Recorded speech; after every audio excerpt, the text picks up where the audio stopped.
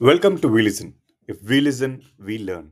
In today's episode, we explore the liability of directors beyond the protective wheel of the moratorium provided under the Insolvency and Bankruptcy Code. Picture this: a company undergoing CIRP with a moratorium under Section 14 of the IBC. Does this shield the directors from legal proceedings?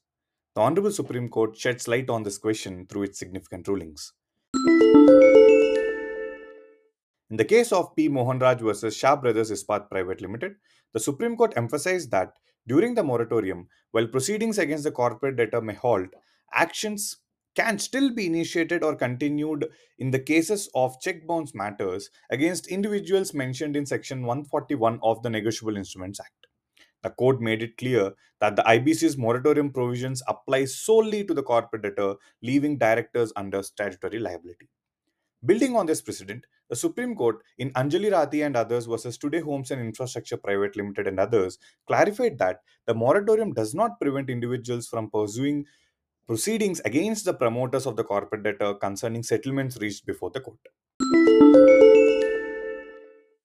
Fast forward to the recent case of Ansel Crown Heights Flat Buyers Association versus Ansel Crown Infrabuild Private Limited. The Supreme Court affirmed the earlier stance, permitting the appellants to proceed against the promoters of the corporate debtor despite the moratorium. Now, it's important to run into the facts of this case that delves into the practical implications of these legal nuances.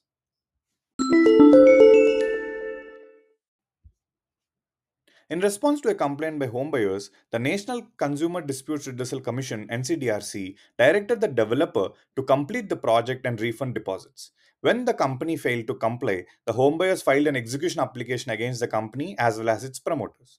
However, due to the company's CIRP, the NCDRC held that the degree couldn't be executed against the company during the moratorium.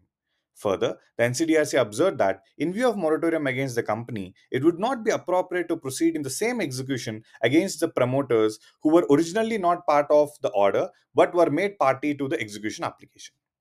This decision was appealed before the Supreme Court, which ruled that the moratorium, while protecting the corporate debtor, does not extend to shield the directors or officers of the company. The court clarified that proceedings can be initiated against the promoters for execution if they are otherwise liable to comply with the order against the company.